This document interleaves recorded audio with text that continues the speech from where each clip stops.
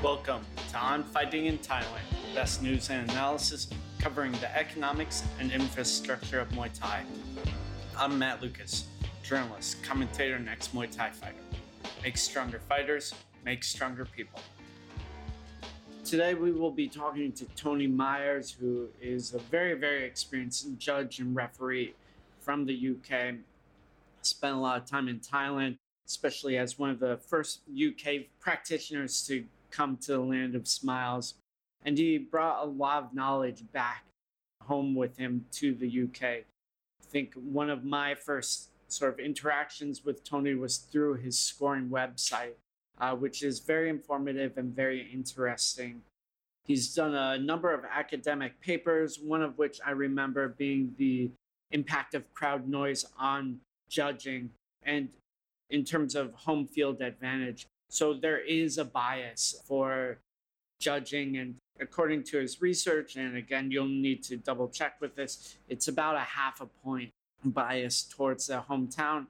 And why judges will sort of swing that way is because of the impact of crowd noise. So a very important takeaway there, how important it is to be cheering for your fighters in order to sometimes sway those very, very close decisions. In this episode, though, we talk more about the history of the sport, especially in the UK, and go through his timeline of starting out in karate and then moving into Muay Thai. We also hit on some notable names, William Hastings and, of course, Dean James. So without further ado, the interview with Tony Myers.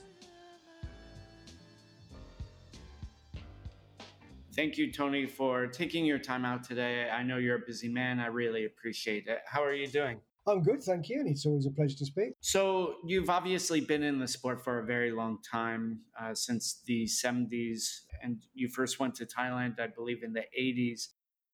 What were your beginnings, though? You began in karate and were doing some stand-up striking and sort of wrestling, correct? That was right. Yeah, so karate background, really, and that was, I guess, early 70s.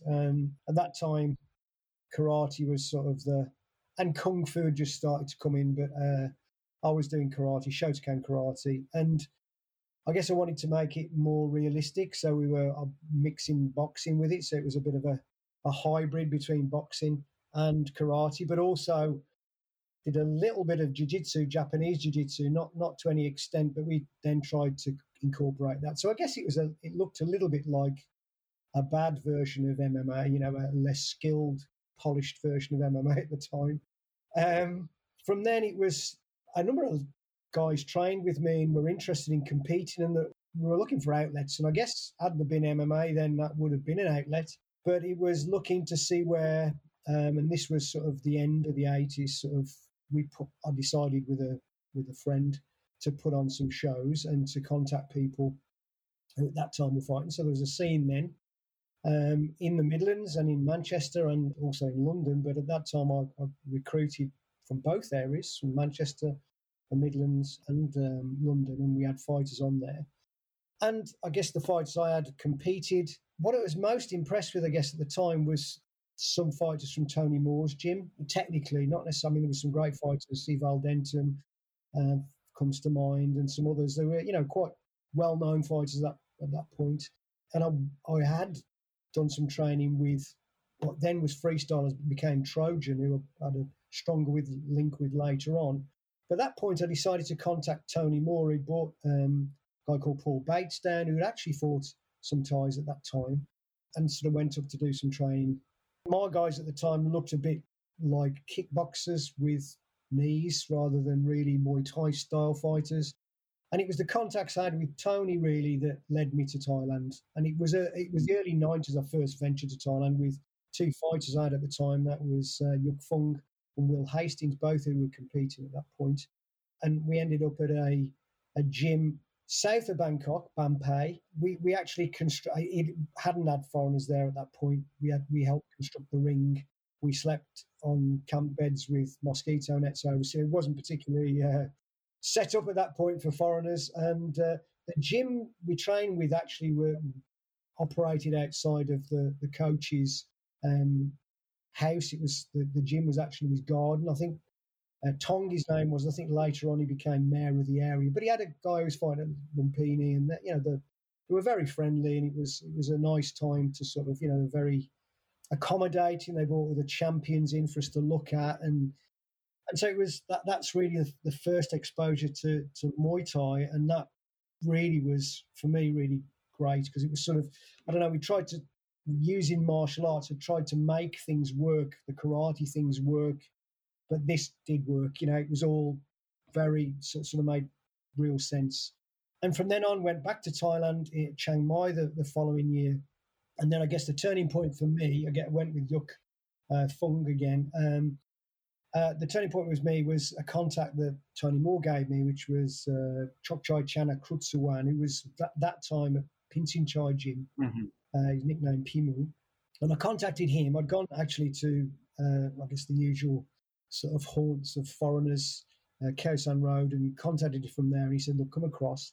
It was situated near Ngo Min. So I went across, stayed he put me up in an apartment, and I trained at the gym, which was hugely impressed with. Pinsin Chai Gym at the time. I think it had about 6 champions and had a great history of fighters up to that point as well. So a very young Thailand Pinsin Chai, who's still a coach and was a successful champion, but lots of others, including some older boxers at the time, Sanchin Narapai, who was a multiple champion, and Bergluk as well at that time. So there were a range of fighters at that point. There was about 6 champions, but also some former champions. So it was a great time to go there at the beginning of the 90s and see, I guess, what some people consider to be one of the golden eras of Muay Thai, and see the training. And it was the gym at that time, and I think it still is, sort of backs on from General Pinsin Chai was the owner's house and garden. And it was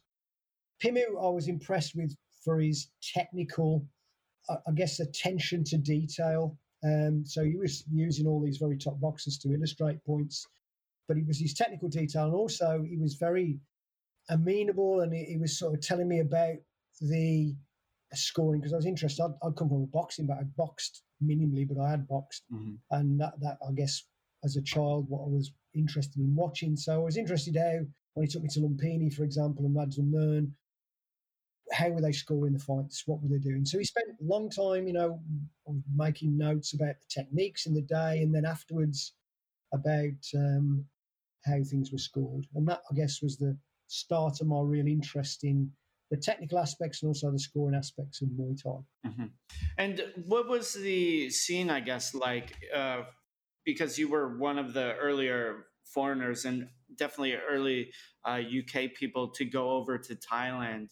What was Thailand like at the time? And, like you said before, you were also there basically during the golden era when Pinsin Chai was a notable gym. Obviously a great time for me. I think it was much less commercial generally. I think the Muay Thai scene, whereas now I think Muay Thai gyms realise the potential for foreigners to come in. At that time they were not suspicious, but they were welcome. But it was also with some why, so why, if you've got a good job, you come into a Muay Thai gym to learn Muay Thai. It was that for them it was a job, and that so it was. They got on really well with them and had relationships. Like Thailand came to my house, a number of times years later, and we've had a relationship ever since with some of the other boxers and some of the other gyms Pimu took me to afterwards. But I think Thailand was less commercial. It was generally an interesting place, particularly travelling around Thailand. I think it was interesting to go to. I think it was probably cheaper. I remember going with 200 UK pounds, and that was for a couple of months, and managed to make that last. I don't know, that wouldn't be the case now. I didn't have to pay for training. There was no paying for training or anything. It was really no. Wow. Not at that point. It was just training. Well, it was probably 50 baht to the pound at that point. Probably, yeah. It might have even been a point. Yeah, it might have even been at some points even less. But yeah, it was cheap anyway. 45, 50, which is quite a lot. That's a lot of sticky rice per pound. Yeah, I remember that first time it was about, we were budgeting because we were a bit naive and we didn't book a return flight. And the time we wanted to go back, it was quite busy.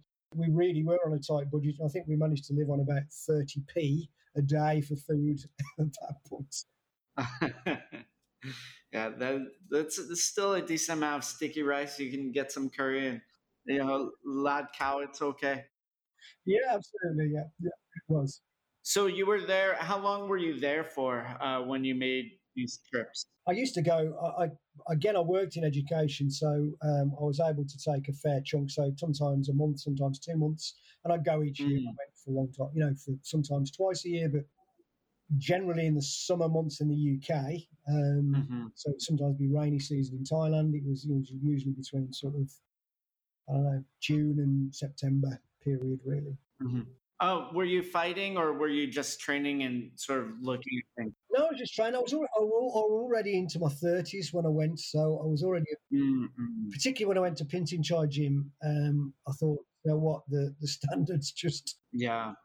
I'm more interested in learning how to teach it because I just don't think, hmm in all honesty, at that age and my previous experience, I would be, the guys were just levels ahead of me. And I thought it's a superb chance to learn. And that's where I think I'll be able to use that and apply it into coaching rather than me competing and fighting. Obviously, I kicked pads and did all the clinching and the rest hmm of the training. But, in all honesty, that was the way I thought about it. So I boxed in my 20s, but I just thought by the time I went to Pintin Chai, I was probably 33, 34. hmm Would have been fine if I'd have been competing. hmm Up into training in Muay Thai, up until then, it would have been a great chance to sort of polish those skills and go on.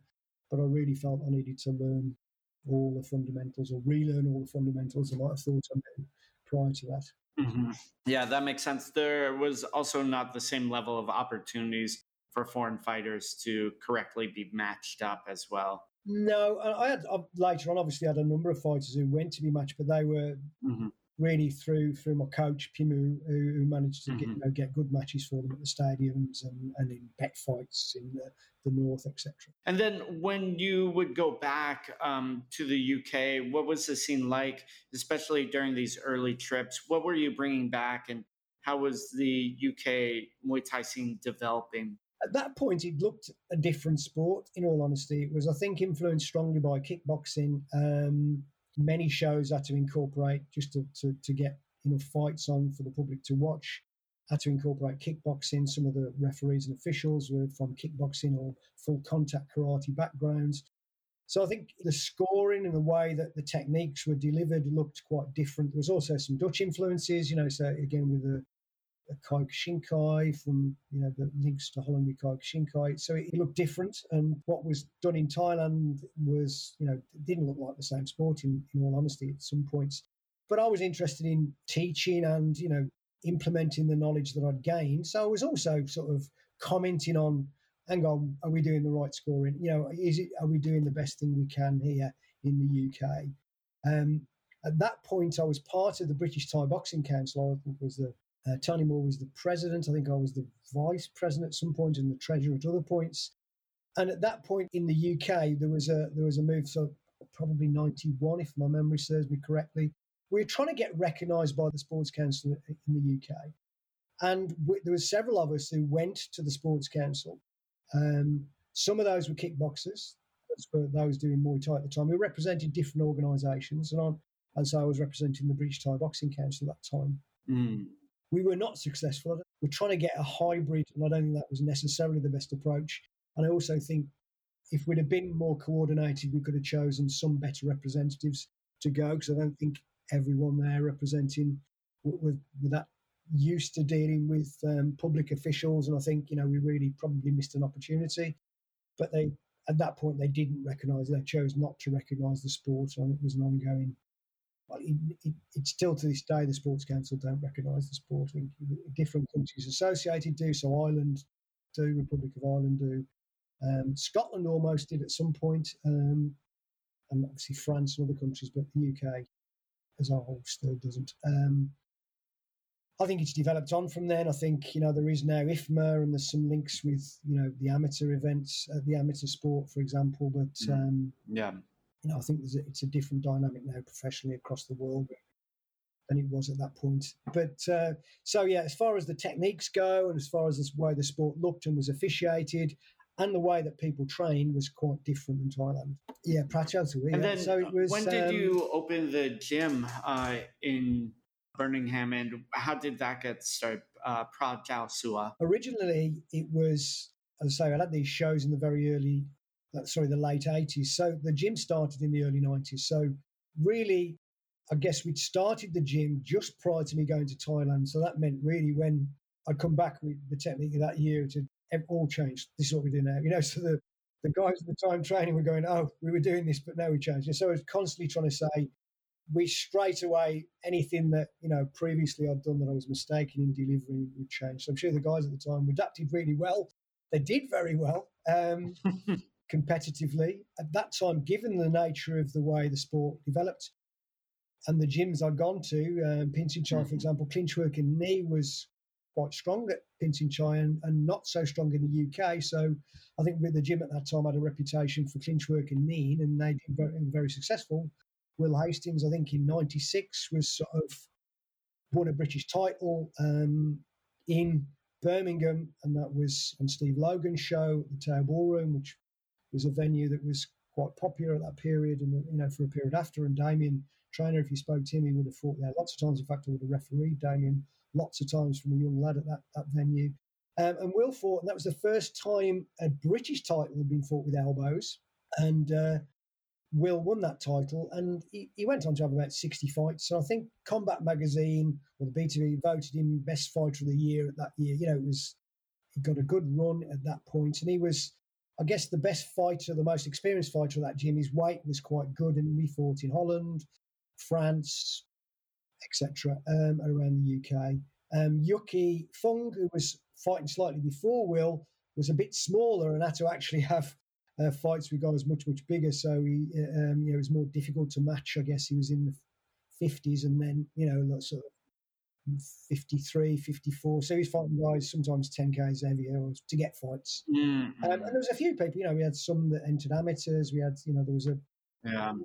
I went as British team coach in the 90s. But also, to be honest, that was the Republic of Ireland joined us, even though they wouldn't have been part of the British team. They sort of were part of the group. They wouldn't want to be called the British team, and they weren't. But and that might have been 96. It was in Uttradit, and we competed against, in the amateurs. And there wasn't the shin pads on then. There was still the head guards and the body shields on. And the year after, I went again with the Irish team. Actually, wasn't with the British team then. I was with the Irish team, and Craig O'Flynn won a silver. So I called Craig. There was only a couple of lads who went out, and I went with him because Anthony, his coach at the time, couldn't go out, and I knew him quite well, so I went out with them. So from then, I really didn't focus on amateur sport, but it was a great chance to go to Thailand and compete and refereed. I refereed at the later on for IFMA on TV and Thai TV, which was, so it gave me some nice opportunities, even though I was and still am more focused on the professional sport, coaching the professional sport. Did you referee for the WMC then? Because you did some IFMA stuff. Yes, I refereed. So I did the IFMA training at that time. I think the original courses were actually very good. And I was qualified by the WMC, and so I refereed. Not in Thailand for the WMC though. I didn't referee in Thailand. I refereed in the UK on WMC shows at that time.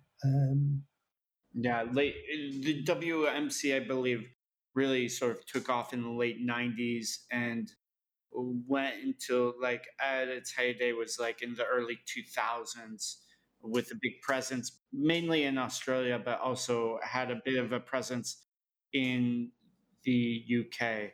Yeah, I went to the early meetings. I think maybe 1999 I went to a meeting, and a couple of meetings. I represented the BTBC anyway at World Muay Thai Council meetings. In fact, one I still use some of the videos from that time. I think a very young Anawat Kausan Rit was demonstrating some techniques, and so at that time they were videoing what schools and what didn't. So it was still a use. And I use that footage in some of the training courses because it was quite good. They actually stood out in front and were sort of explaining things. So so I went to those. I think it maybe yeah, 98, 99, maybe a couple of years, maybe 2002, with a few.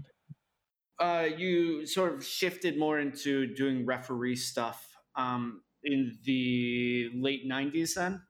Well, it wasn't shifted more to, I was doing it as well, so I'd already started doing some refereeing prior to really training properly in Thailand.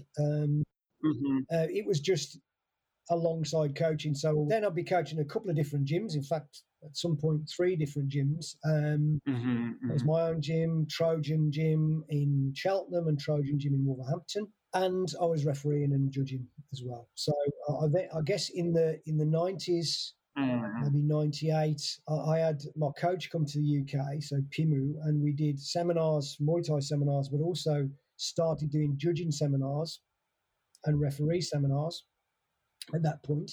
Initially, without any assessment at all, it was just literally, this is how the sport's done in Thailand, this is how it's scored. It was almost a matter of interest rather than training people. And then it became more, I carried on doing those to train people how to judge and referee.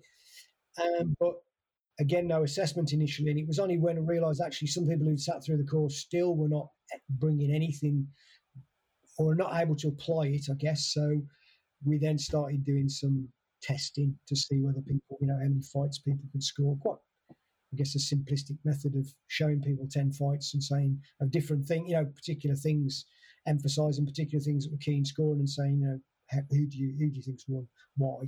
And that was the basis of it, really. The refereeing, we less developed in assessing the refereeing because I think it's a one-off was less easy to do, even though at that point you had sort of simulated fights and some people would be trying to cheat and throw themselves on the floor. Could you protect the boxer? Could you move around?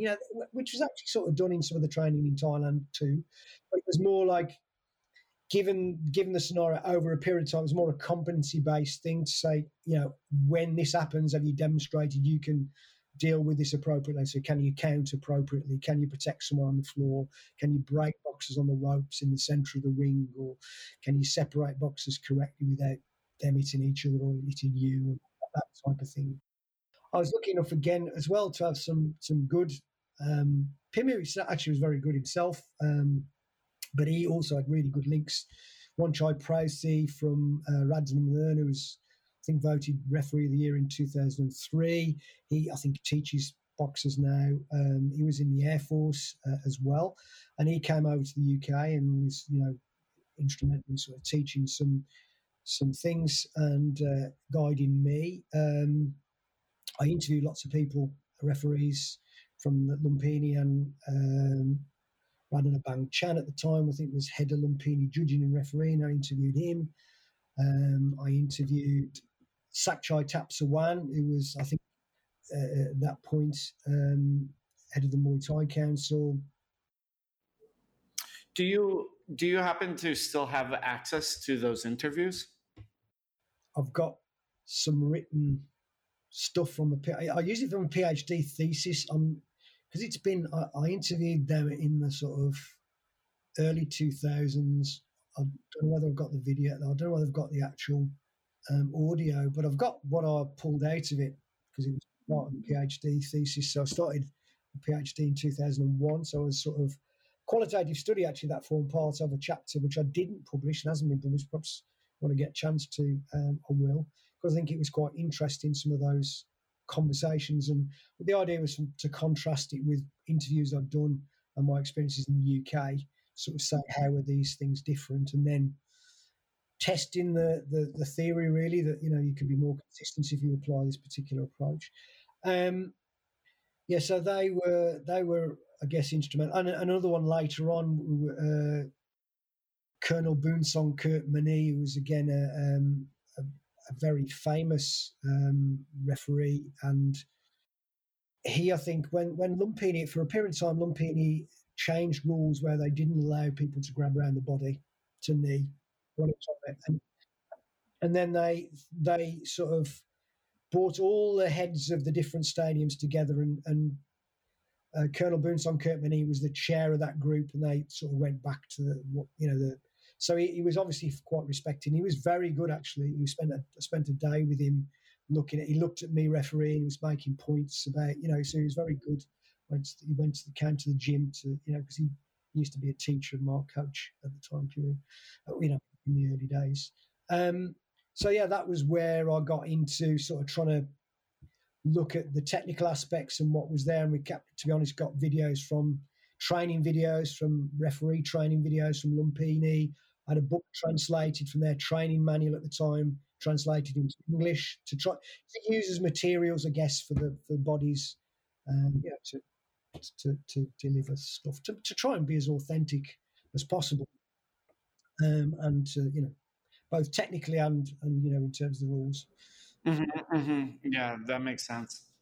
And you really started after 2000, after your PhD, you really started to do a lot of academic work as well.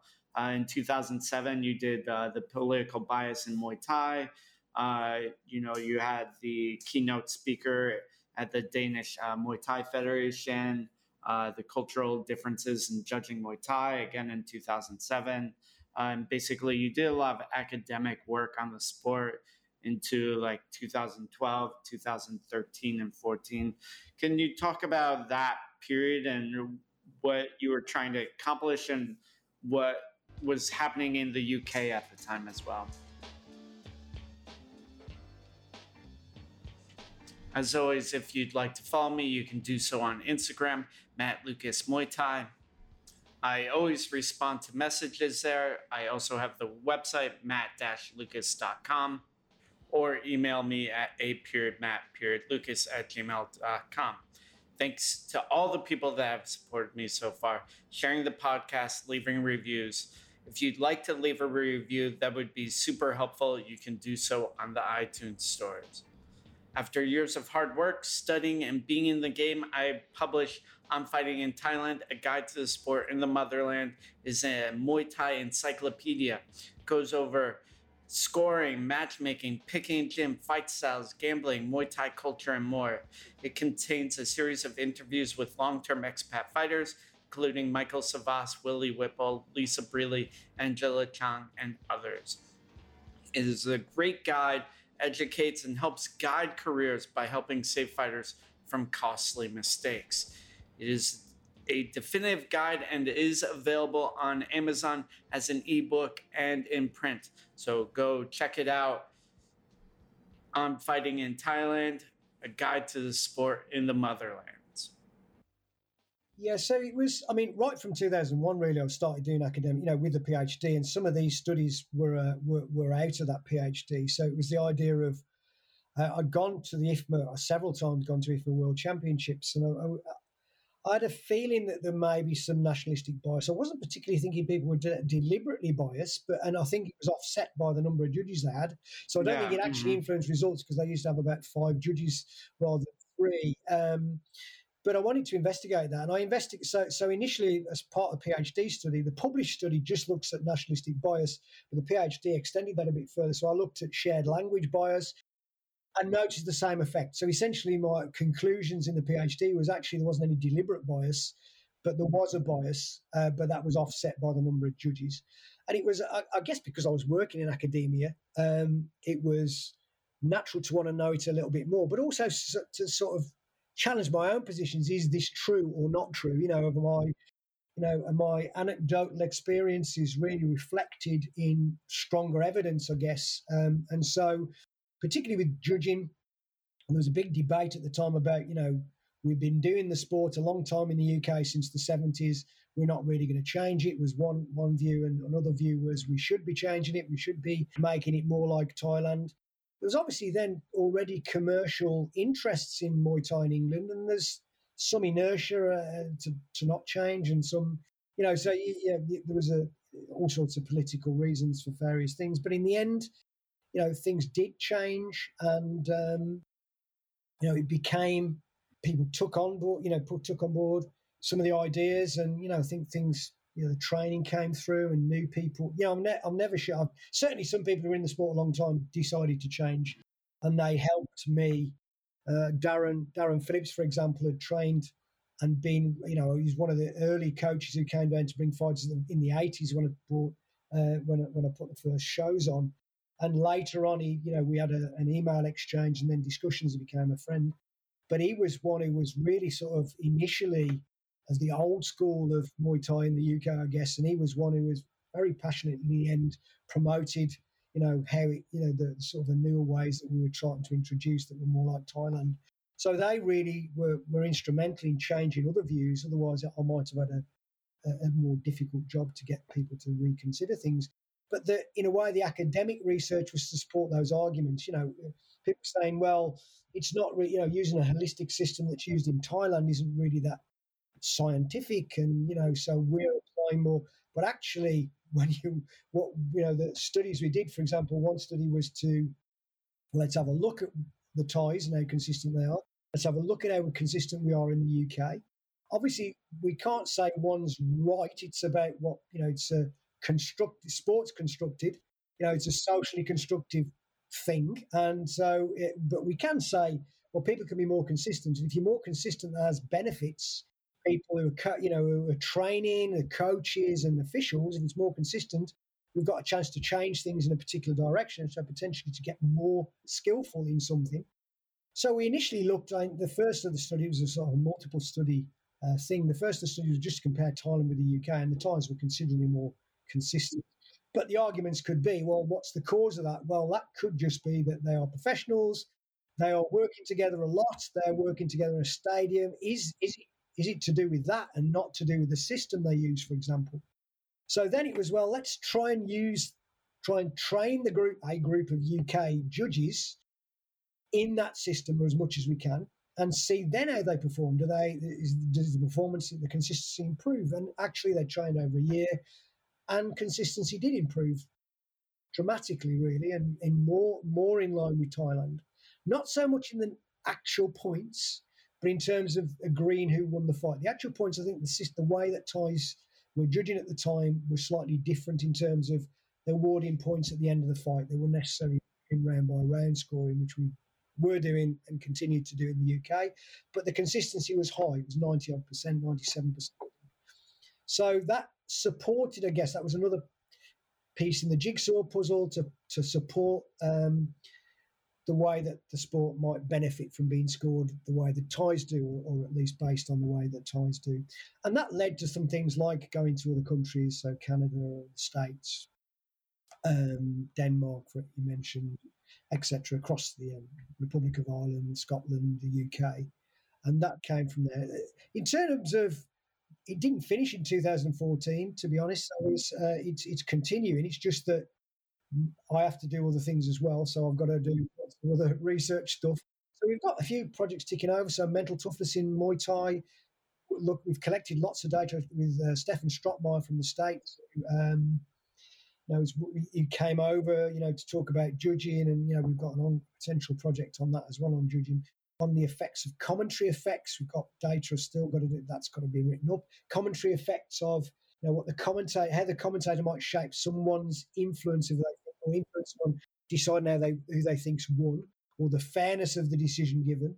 And a biomechanics study that's sort of been paused for COVID, but then will carry on, which is sort of looking at technique and what aspects of technique relate to power in different techniques. So it's ongoing, but published studies stopped around 2013, 14, can't remember the exact date. I think the last of the studies was a sort of looking at comparing techniques delivered in Thailand and the UK pre-change of rules. So it wasn't, and so probably it needs a follow-up study to say, did the rules make a difference? Did actually the rules change what we did in the UK? Anecdotally, they did. But whether they did, in more sort of objective measures, I don't know. But I'd suspect that would be the case. But it's a follow-on study, certainly. Yeah, Damien Trainer, in the interview with him, he definitely suggested that things had changed by then because of the sort of migration of people back and forth and just people's understanding of the scoring system. I think that's true. I think the opening up Thailand made a great difference, and the fact that people were more willing to change the way the sport was judged. And so I think that made a big difference. And you went to Philadelphia in 2015 or so to do a seminar with Stefan Strottmeyer, or he came over? I didn't go to Philadelphia. No, he came over. Stefan came over. I went to New York. So, You worked with the New York or New Jersey Commission, maybe, correct? yeah, yeah, that was, yeah. So it was working with the commission, and we put together Hmm. some unified rules at the time Hmm. with the commission. Stefan was Hmm. also part of that group, but Stefan came over to the UK with to look at judging. At the time, he also did some judging, I think, on the Hmm. Brian Calder's show at that point. So yeah, he came over and they were looking, so he already was an academic researcher, I think, injuries, and done some stuff on injuries in Muay Thai as well. But obviously his interest was in. So he originally took over the idea. It was that we'd formed the what was called the IBMTO, and still is called the IBMTO at that point, the Independent Board of Muay Thai Officials, which we wanted to separate from organising bodies and say, look, anybody, whatever group you're with, you can employ these officials if you want to. That was the idea of it originally. And Stefan came over and opened the USA version of that. I think there was different challenges in the States. So I think he wasn't able to get into some of the athletic commissions. And so in the end, he went a different route with the amateur. He thought there's a better angle. So he changed the name of it and changed slightly the direction. But yeah, using some of the basic principles, has continued to do that. Hmm. And switching a little bit over from your judging and academic work into your actual in the ring experience, the referee stuff. What shows have you worked on? When did you really start beginning refereeing? Started in the sort of early 90s, and refereed on lots of different shows. I can't remember how many in the UK and in Ireland and Thailand. A couple of times it was televised in Thailand, but Kazakhstan as well. So it was, yeah. So right from, I guess it's when I was coaching, what looked a bit more like Muay Thai, I was also refereeing and judging, and again trying to polish those things. So constantly going back to Thailand, constantly getting feedback on what my coach would come over every year at that point, sometimes a couple of times a year, and give feedback. He'd bring boxers with him and get feedback on my performance. He'd be saying, "Oh, that wasn't very good. You need to do this, and you need to be quicker on that," or Hmm. etc. So I think it was very useful for me, and I'd obviously go back to some of the people he brought over and were teaching. But I think that constant feedback's really very useful. Somebody at ringside saying, "You need to do this," or "This is how we do it in Thailand," was very useful. So lots of all the main shows. So I refereed lots of people from Thailand: Pinsin Chai, Duo, Kongodom, Liam Harrison many times, Damien many times, Sanchai a couple of times, other Thais, lots of Thais who came over, including a Thai v Thai fight in the UK, which was in Wales, which was unusual. Sip Mern and Duo Kongodom they'd fought in Thailand, and I refereed them in Swansea. So a range of things, at one time it was shows every weekend really, and I was driving, sometimes drove to Scotland, did them in Scotland, and drive back, sleep on the car park, go to work. It was that very much a full-time passion, and Yeah. slightly different now. I've got a family, but then it was like every night training and every weekend taking fighters or refereeing. Yeah, living the dream, obviously. And then also one of your fighters, Dean James, came out of your gym. Can you talk about, because he was at your gym for a long time and had a decent career? Yeah. He still is. I mean, he still runs and coaches at the gym. Yeah, Dean does. Yeah, instrumental in doing that. So Dean, it was.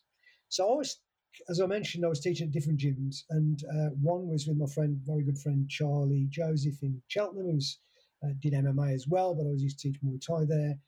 Trojan at Wolverhampton, Kirkwood Walker, who was a very famous fighter at the time, asked me if I'd go and coach at the gym, and I said, "Look, I'm very happy to, but you have to realise it's quite a different style than you're doing."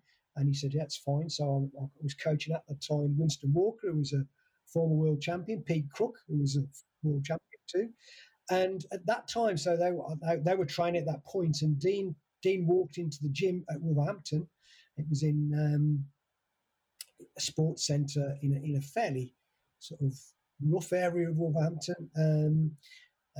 And he watched Pete kick pads, and he spoke to Winston, and he saw the lads fighting, and he'd had cancer. I didn't know at that point, but he was trying to get fit. His idea wasn't to come and fight; it was to say, train and get help recover. Really, and him and a friend turned up, Richard Wayne, and they both joined in. And I think they went back to another session because there was different people running sessions, and they didn't quite like it. So he was almost going to give up, but then persisted, came back, and then he wanted to come to to try to the other gyms. And directly after go and drive to a different area to teach at Pratchett Sewer Gym. So I'd teach at Wolverhampton, then drive to teach a bit later on. And he came with me, and he really connected with the people there. He really liked it. So whilst he did retain a connection with Winston and Pete, and Pete's brother Reese later on, who also fought for the gym, he really sort of took on the values of that gym. I think the Thai influence, and at that point we'd been Thais over quite regularly. So they'd be sleeping under my desk at uni because of the time difference, and whether that be Pinchin Chai Duo or a number of others. A series of maybe 10 or 12 different boxes over the period coming and staying.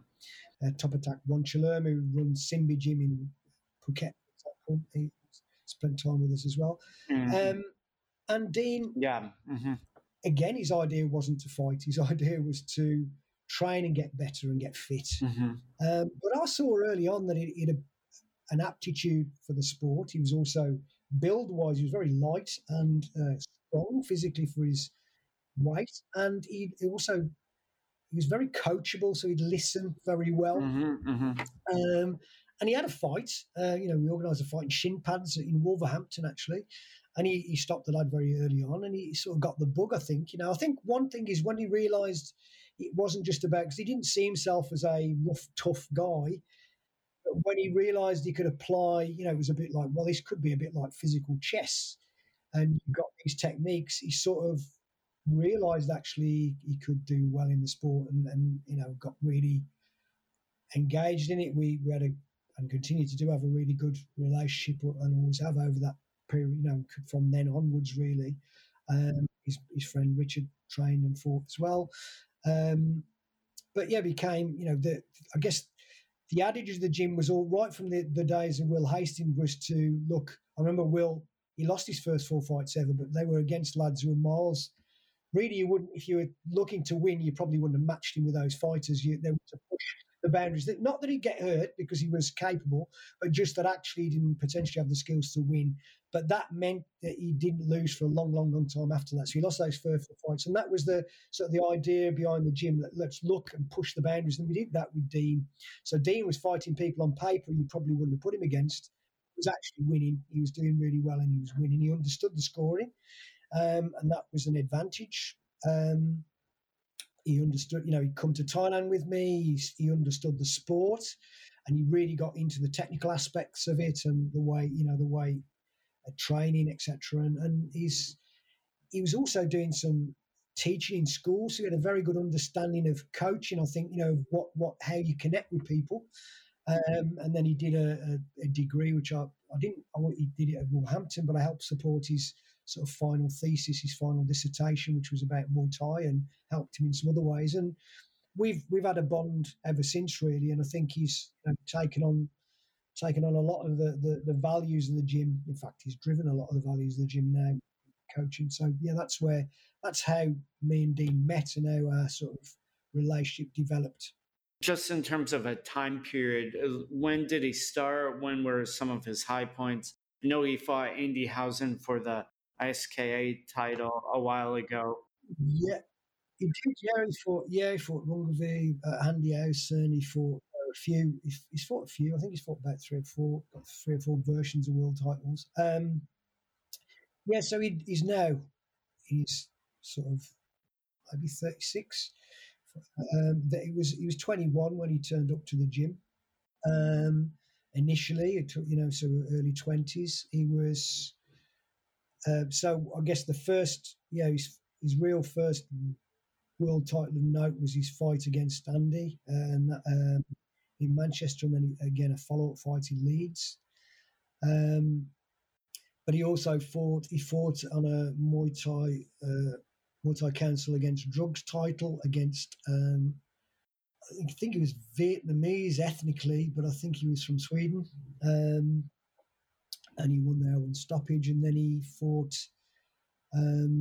some guys from Nassau Gym, some really good fighters, very tough fighters. Oh, French guys? French guys, yeah, from Nassau. Yeah. Mm-hmm. They were tough lads. Amin was very tough.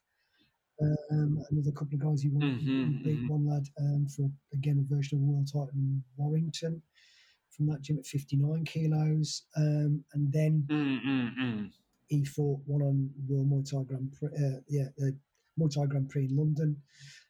Then he fought Rungavi on Brian Calder's Yoke show and Brian Calder's show. Having lost to Rungavi in Ireland, so he fought in the Republic of Ireland and lost on points, but he won on stoppage on Yoko. Mm-hmm. I guess his latest fight, he lost to a title. I think he was struggling to find fights at his weight, so he tried to move. It obviously takes away some advantages. You know, he's probably his best weight fighting wise and competitively. He was between 50. He's fought 53 to 55, I think 55, but up to 57. But when it becomes in the 60s, that they're actually equal, well, bigger than him physically, and I think where they're equal technically. When they've been bigger and less technical, it's been fine. But when the ties are very good technically and bigger, I think that's always been a bit of a more challenging, really. But he's still on the book. He's still with COVID. Obviously, we haven't trained for a long time, but starting now that things are lifting. Hopefully next week I'll be back at the gym and he'll be kicking pads. And he wants to carry on, even though he's, people say, he wants an Indian summer of his career, really. So where he capitalises on some things and brings in some, I guess, that emotional maturity as you get a bit older. And there's always a point where it's optimal, and then perhaps it's a step too far. So but he's still interested very much in the sport. He's obviously actively coaching the sport. He's a very good judge, and he hasn't refereed, but he's a very good judge and good as a commentator. I've seen him explain things very well. I think he's good as a commentator too. But he's still passionate about the sport, and he does still want to fight. And so there's a couple of offers on the table, but it'll depend how his fitness, how he gets in terms of fitness and how he gets in shape, because it's been a while since he's been in, really. And then sort of looking at maybe an overview of the UK's history in the sport, do you think, could you pick out maybe 3 or 4 defining moments, you would say, in the sport? I think was where we were able to get ties into the UK to compete and fight. We have had some point before then, but I think regular people coming over and the changing of the rules and access, combined with the more free access to Thailand, made a difference. That was when people were able to go to Thailand, and we managed to get a consensus on the way that people judge the sport here was useful. Bringing Thais in to do seminars here for those who couldn't go to Thailand and they could still see it and people could explain it, I think was useful. Foreigners being successful. So, I mean, particularly I think the likes of Liam Harrison, but also Andy Howson, who'd fight everybody. I think I bought some ties over at the show in Wolverhampton. Duo Congadon fought Liam Harrison. Comkit, no, it wasn't Comkit. Kantipong fought Andy Howson. There was a few ties over. And that whilst they lost, they gave really good account of themselves. And actually, Duo then went back to work. He came to stay with me again the following year. And Richard Smith said, would he be prepared to come up to Badco? And said, yeah, definitely. So he went up to teach at Badco. He taught, he got a good relationship with Liam and with Andy and James, who was up there. And, he enjoyed his time up there. And I think those experiences, were sort of boosted. And then how would you sort of categorize or talk about the current state of affairs in the UK in terms of the Muay Thai scene? Obviously, we have COVID, but, besides that. People's ideas about the sport, and I think it's, and because whilst Liam and Andy lost, they accepted they lost and they understood why they lost. I think that was important from before just losing or winning and the rules being different than the Thai fighter thought, or that I'd refereed fights where I thought, hang on, the Thai guys won clearly, but he didn't get the decision. I think it started to change then, and that was important for both the public to see it. It was, debates online, and there was a shift. And I think that those sort of things, and people, UK fighters doing well abroad and fighting in Thailand and doing well was also important. Damien Hood went and fought at Rajadamnern and won at Rajadamnern. Then he fought a very good boxer in the provinces who hadn't been beaten. He was smaller, to be fair, but hadn't been beaten for a long time, couldn't get opponents. And whilst Damien got battered for about 4 rounds, managed to stop him in the end. And I think the experiences of people. So I think those were defining moments, really. The big shows coming in to the UK, where promoters were prepared to bring Thais in and make the sport look more professional and polished was going forward, and generally Thailand being, I guess, more outward facing and trying to market the sport differently also had an impact. I think prior to COVID, it's healthy. I think there's a number of there's lots of shows across the UK. I think it's a healthy, it's a bit pre-COVID. Hopefully, it'll carry on being that now. Things are settling down again, but there's a number of full-time gyms set up, number of commercial gyms. Some of those have fighting arms, so they some there is still some independent gyms. With the gym I run, and Prato Theory isn't commercial, but a number of gyms are in Birmingham. There are lots of gyms there, some highly successful gyms, and I think that's obviously important. For the sport for those individuals to push it. There's a number of professional setups in terms of promotions. The links with Yokkao to get Thais in, Muay Thai Grand Prix in London, but there are also lots and lots of other shows, and that's healthy. I think the idea, in a way, that now it's not just a single governing body able to run it, that a promoter's able to, a bit like one, where it's a promotion team or UFC. I think they're models that people have looked at and sort of take it on board, really. So it's more about, a particular brand and what do we do differently and how do we market ourselves. I think that's positive in a way, because it means that, there is development there. I think, people have done very well. Some fighters coming through the UK have done very well, and we'll see where that goes, really, with whether they go into the One Championships or they do other things that are, Muay Thai Max, whatever it happens to be. I think that, Thailand are outward facing, and these polished shows, wherever that happens to generate from, I think that's good.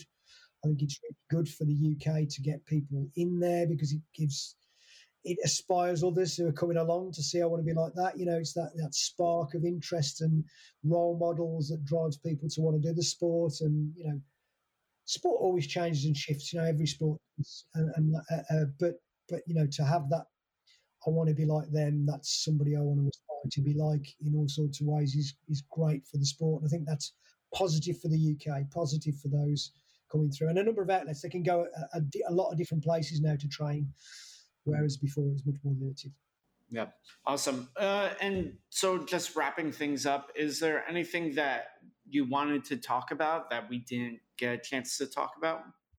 No, not really. Other than no. I think we've covered lots of things, really. I think there's, I think the future for Muay Thai looks very bright. I think, internationally, that's great. I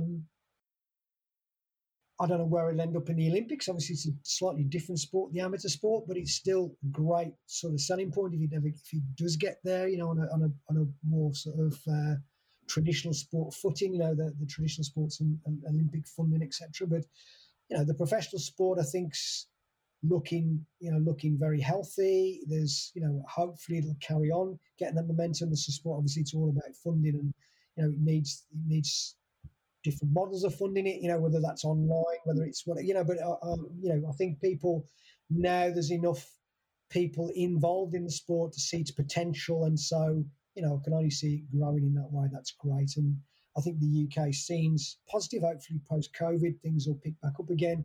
And, I am passionate about getting sports science, and trying to get some of these things in terms of both coaching, technical aspects of Muay Thai, which I think probably a little bit falls behind some sports. And some sports have got lots of sports science support.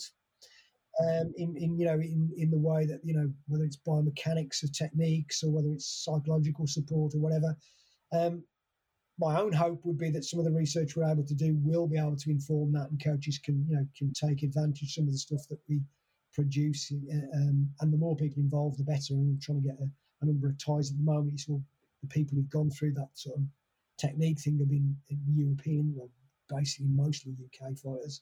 But I'll continue to try and grow that, because I think the more people we get through there, the different people, the more we can make conclusions, draw conclusions about techniques, or whether based on body type. So I think it differs depending on physiology, as well as psychology, and understanding those will be quite important. But right. Totally. So I guess that's a hope that we can inform even better the sport in all ways with sort of science and research would be one thing to finish on.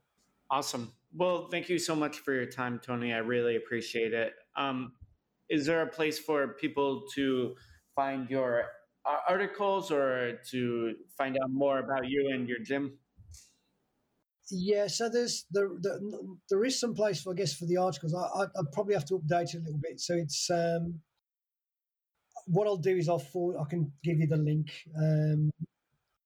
There is a website on judging that I put together. I haven't probably updated for a long time, so I can stick the newer stuff on there. But there's some clips on judging and things on there as well that people might want to access. Yeah. So I'll give you that. I'll send you that. Yeah, I've seen it before. It's a good resource.